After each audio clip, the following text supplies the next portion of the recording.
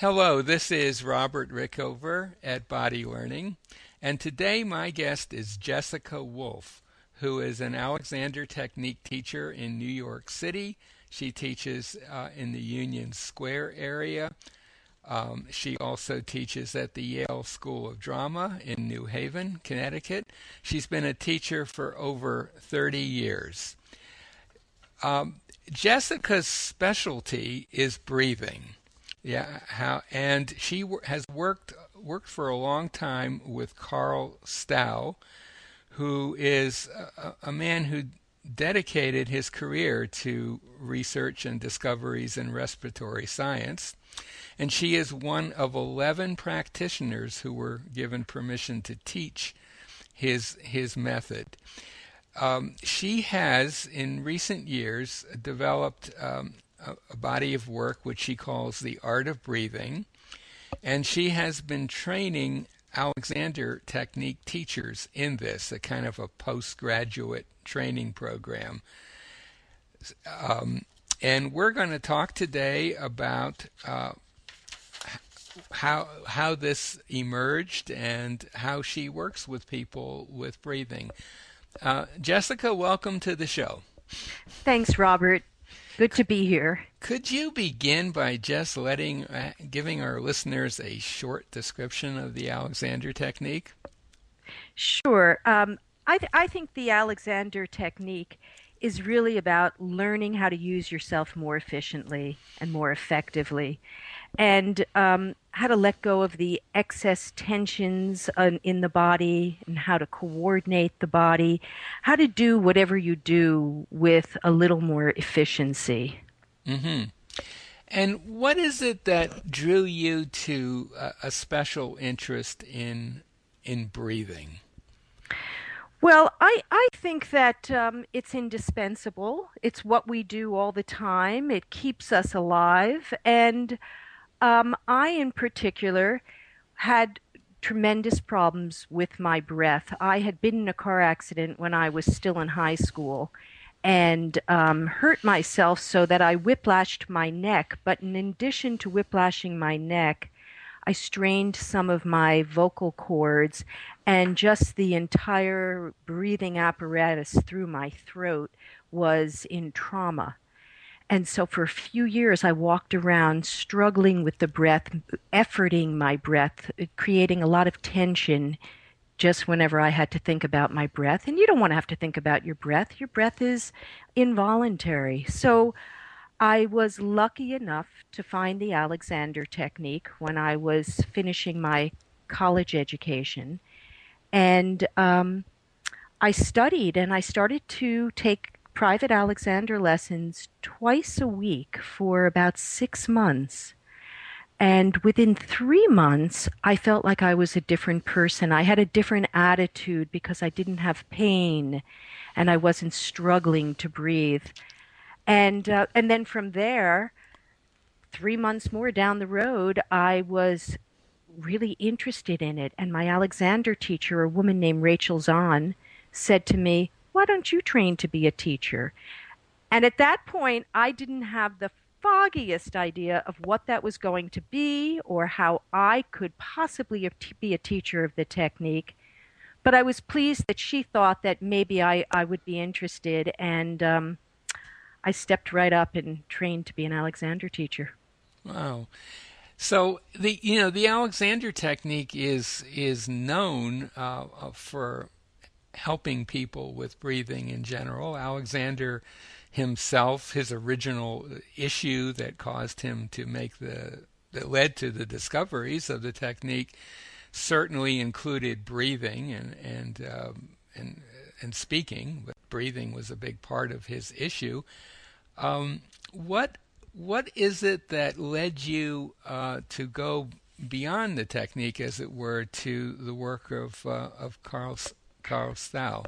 Well, Alexander actually called himself the breathing man, and his original discovery, as you said, was in respiratory re-education. I was trained to be an Alexander teacher, and unfortunately, I didn't get enough of my questions answered. I didn't have enough experience with the breath during training. I was fortunate enough to find Carl Stow, who was also practicing in New York City, and gave myself as a gift a session with Carl Stow after graduating from training. And I was very interested in what he was doing. He was identifying the diaphragm as the primary muscle of coordination for the entire body. And he was a man who had worked with emphysemic patients, very, very famous singers who were pursuing opera careers in the opera, and also the very finest athletes who needed to be proficient. He was working with athletes from the United States Olympics team who were working on running in altitude for the 1968 Olympics in Mexico City. So this man was looking at the act of breathing in all different realms. Hmm. So in a sense, it was a more specialized study on your part, something that would not normally be taught in a typical Alexander Technique teacher training course. Would that be fair to say?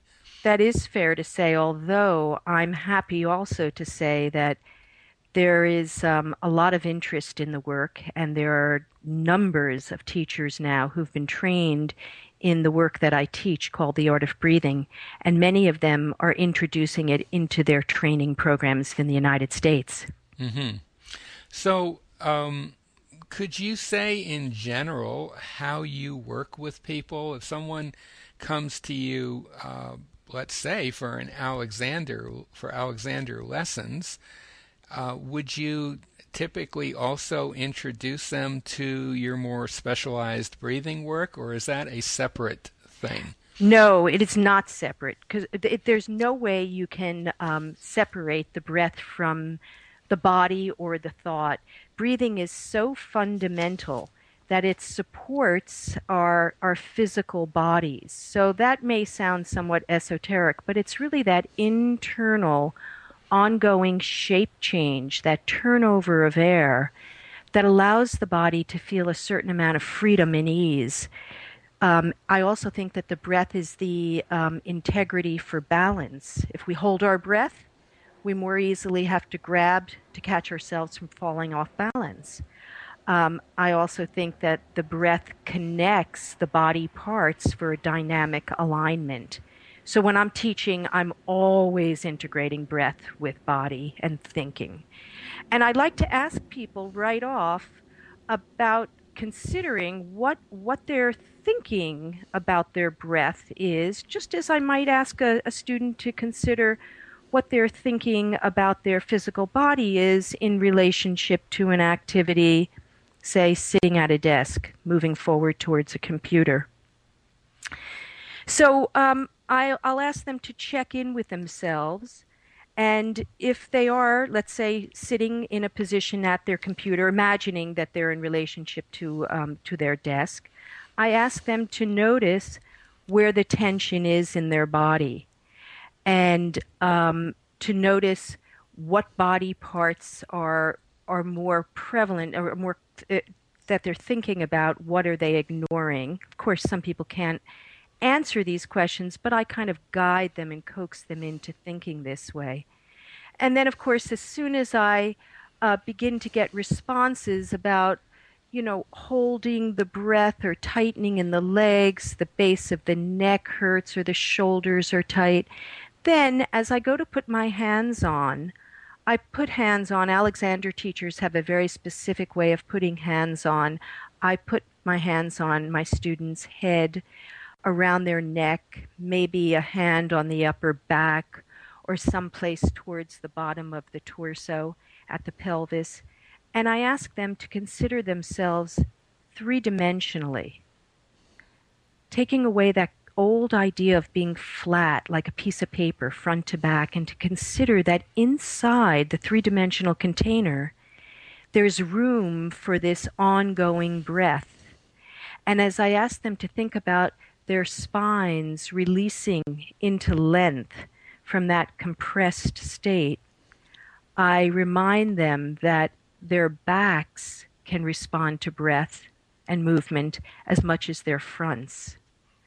And then I ask them to consider that when the head is not pressing down on the spine but has that easy balance at the top of the spine, that breath can come in through the nose or through the mouth much more effectively with much less effort. So that's how I connect the breath and the head and the body and the thinking all together. Mm-hmm. One of the things that I've noticed a lot in working with students is that very few students have any idea of what actually goes on in their bodies when they breathe. That's I mean, for that's sure. like an understatement, really. For just one example would be the location of the diaphragm and what it does. People have very, very strange ideas about that, as I'm Amen. sure you've run into. In fact, one of the musicians that I interviewed for an earlier podcast made the point that most musicians don't know anything about don't have any idea about how their body functions, except, she said, for singers who tend to have false information about it and Right. ideas about support and breath control and so on. So is part of your teaching does it involve actually just giving people some basic information of where the diaphragm is, how it functions, what do the ribs do in breathing, that kind of thing? Absolutely. Just like I would give any student the information about where the head is balanced on the spine, I encourage people to begin to take a journey inside and to imagine that the diaphragm is is three-dimensional and that it functions all the way around and that the motion for the breath is in the middle of the torso and that it expands through the abdomen and through the ribs and the back, but that there is no lung in the belly. And so And there's no many, diaphragm in the belly and either. there's no diaphragm in the belly. Right, So right. the diaphragm is a flexible dome that lies just beneath the lungs and the heart, and it separates the chest from the abdomen. Mm-hmm. And it's the muscle that's responsible for the filling and the emptying of the lungs. Mm-hmm.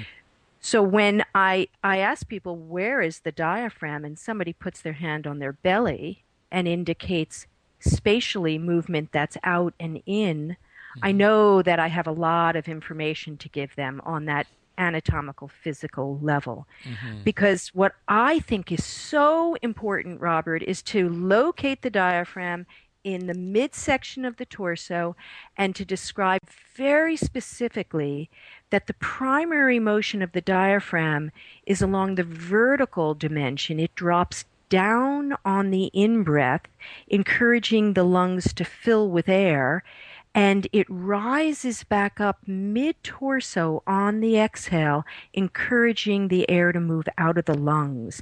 And of course, the intercostals and the abdominals and all the back muscles are equally important, but the diaphragm is the primary muscle of respiration, although it's not like most muscles, it's an involuntary muscle. And it lies on the cusp. I mean, we know that we have voluntary control of our breath. We can all hold our breath. But we know also that most of us don't ever spend any time thinking about breathing. We just accept the fact that the breath is going to be there for us. Mm-hmm. And it's only when we notice that if we become aware that we're holding our breath, that we begin to figure out, oh, this may be something that I do often. This may actually be a habit of the way I breathe. I hold my breath and then I let it go. And a few minutes later, I notice I'm holding my breath again. So I really ask people to consider the involuntary nature of the breath. Mm-hmm. And I think another point that might be made here is that the diaphragm is quite a powerful muscle, and if it's misused, it can exert pretty strong influences on our whole postural set. That's right. That's absolutely right. So if that diaphragm is working in a way that that is being pushed upon by the rest of the body, let's go back to this image of sitting at a desk. If I collapse my chest and my head pulls back a bit on my neck, there's going to be a downward pull in my body that puts pressure on the muscle of breathing. So that diaphragm doesn't get to have its excursion. It doesn't get to have that vertical movement, range of motion that drops down to the bottom towards the bottom of the ribs and rises back up midsection because I'm pressing down. If I stand up and do that somewhat arching, super straight standing up, I tend, again, to lock my diaphragm. That's a lot of pressure in the body. Mm-hmm. When the diaphragm locks, tendency is for the ribs to absolutely brace. No mobility in the ribs. And for the belly to get hard, and for the hips and the neck to lock. Mm-hmm. And anybody listening to this can see plenty of examples of what you're talking about all around them. It's not that uncommon. It's interesting, a man named Walter Carrington, who was one of the great Alexander teachers. He was trained by Alexander and taught in London for many years, ran a training course there. On a number of occasions, I heard him say something to the effect that if the breathing's going okay, that's a pretty good indicator that other things are going well with a student. That's right. And I didn't really understand that when I first heard it. I didn't make that connection at the time.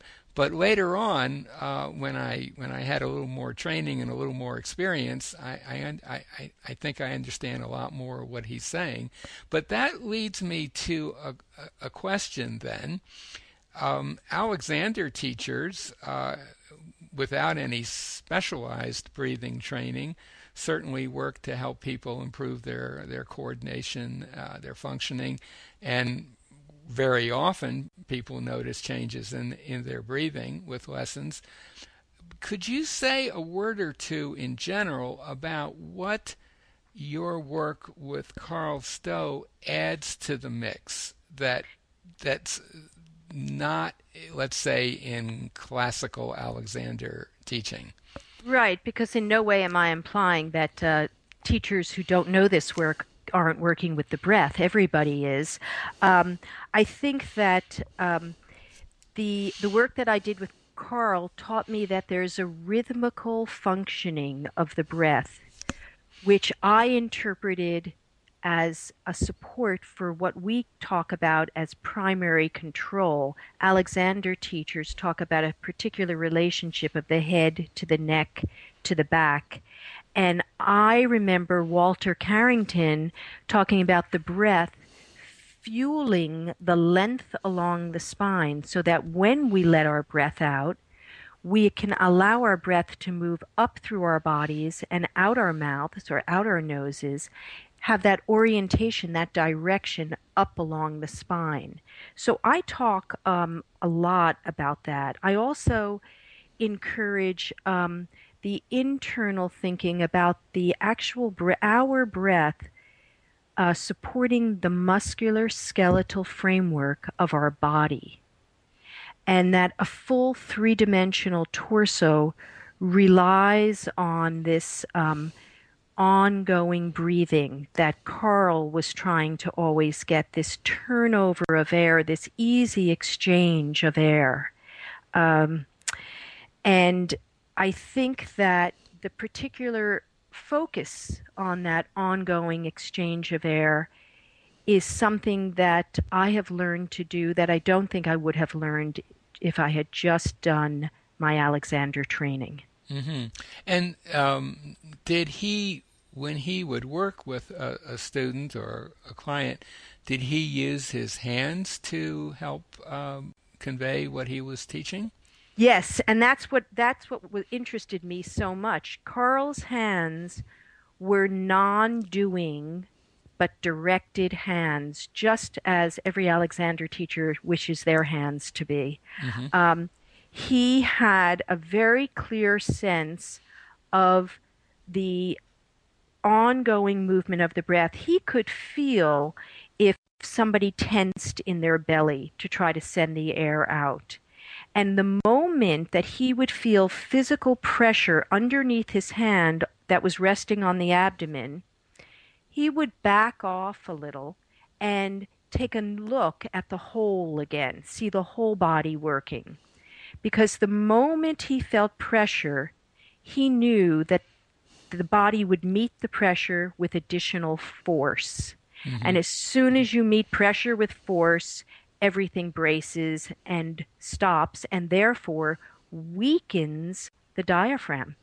Hmm. And basically, another way of saying that, I guess, is you get in the way of a process that's designed to work very smoothly and efficiently That's right. by creating uh, tension to perhaps push the air out or suck it in, that sort of That's thing. right. Yeah, That's right. right. And I think his one of his most primary focuses is the idea that the diaphragm is meant to be in perpetual motion.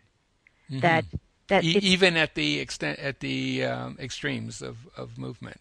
well, The- at the extremes of movement, it's different, but Mhm. he's talking about bringing somebody to a place of coordination Mhm. where the ongoing movement of the breath is happening so that at a very you don't even know when the breath that just finished moving out is going to lead to that new breath that returns. That the in breath and the out breath just are so smooth that it's perpetual motion of the diaphragm. And of course, this is involuntary, it's not meant to be controlled.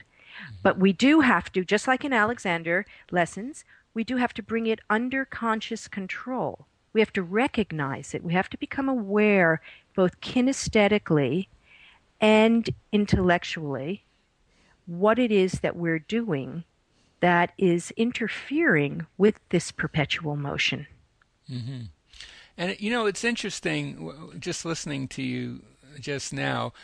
A lot of times with new students, I'll suggest if they want to see examples of really good Alexander use or the kind of use that the Alexander technique promotes, to take a look at perhaps someone like Fred Astaire, who, while he did not have Alexander lessons, he does kind of exemplify a lot of what we're about.